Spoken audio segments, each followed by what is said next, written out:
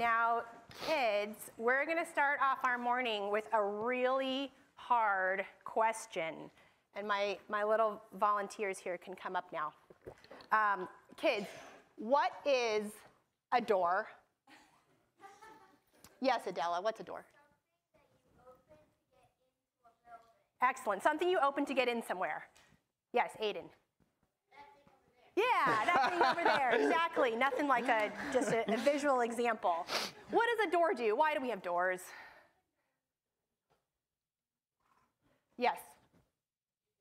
To keep things out. Excellent. So doors we have, they let you into a house or some other building. You got your doorknob up? There we go. All right. They keep things out that shouldn't be inside, like bad guys and bad weather. You have to go through it to get into a house, generally. Most houses have just one front door, or that would be confusing.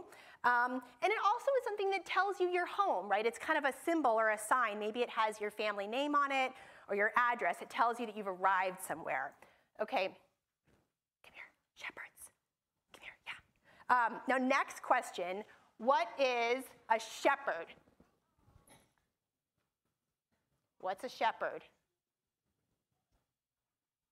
What's a shepherd? Yes, Teddy, Micah, my bad. Someone who takes care of sheep. What else does shepherds do? They take care of sheep. What do they have to do to take care of them? They have to feed them, that's right. They've got to protect them. They have to keep them in the right place. Sheep are not very good at staying together naturally. They have to tell the sheep where to go. And then they've got to go off and find the lost sheep when they just kind of wander off or get hurt.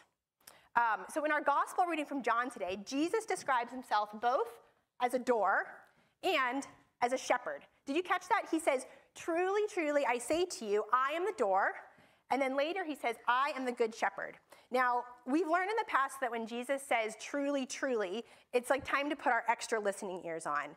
And then here also he says, "I am," which means Jesus is trying to tell us something important about who he is.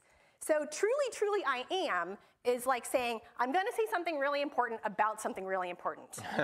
And what he wants us to know about him is that he is a door and he is a shepherd. Now, these might seem like two totally different things, right? Doors are not people. They don't move or walk or talk. They can't walk on grassy hills and lead sheep. And so what could doors and shepherds possibly have in common? So let's think back to what we just said about doors and shepherds. Both doors and shepherds are there for protection. Both doors and shepherds show the right way to go, right? Doors tell us that we've arrived at a house, that we can go in and see our family at the end of the day. And shepherds lead their flock to safe pasture and rest. And just like how we said houses have only one front door, usually flocks of sheep also only have one shepherd. And that's important because the sheep need to know who the shepherd is and to learn to trust his voice. And the shepherd has to know who all the sheep are.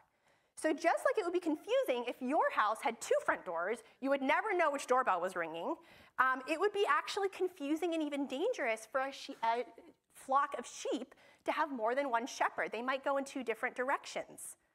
And so finally, if we want to put the slide up for the picture, excellent. So shepherds actually acted quite a bit like real doors. So shepherds were known for leading their sheep into a safe area, maybe at the end of the day, surrounded by a stone wall or a gate, and then they would lay down right where the door would be, because they wanted to be sure that if anything dangerous were to come in, they would know about it, and they wanted to be that no sheep wandered off in the middle of the night.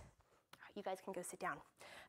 So if Jesus is the door, right? When Jesus says talks about doors and shepherds, he's not really trying to tell us what a door is and what a shepherd is. What he's trying to do is teach us about who he is. And whenever Jesus teaches us about who he is, he's also actually teaching us about who we are. So if Jesus is the door, then we are the family who want to get into the house at the end of the day to rest and eat and play together. And if Jesus is the shepherd, then we are the sheep who need someone to guide us and keep us safe, right? If sheep are left to wander off on their own, they're just not very good at staying together. They're not like schools of fish. And they sometimes wander so far that they just go right into a road or off of a cliff. They're not very intelligent.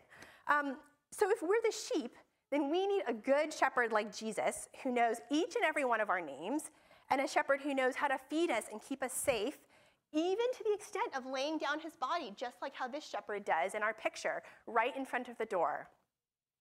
And then if we are the sheep, we also know we need someone to follow, right? Sheep are just not good at following themselves. Have you ever seen a head sheep? There's no head sheep.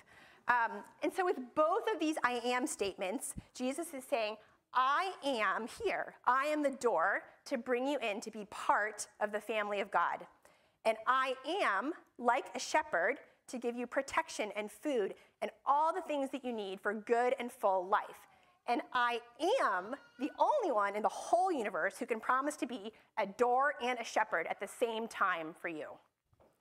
So kids, you are going to learn a little bit more about that in Children's Church. I'm going to let Miss Dana come up and give you some instructions.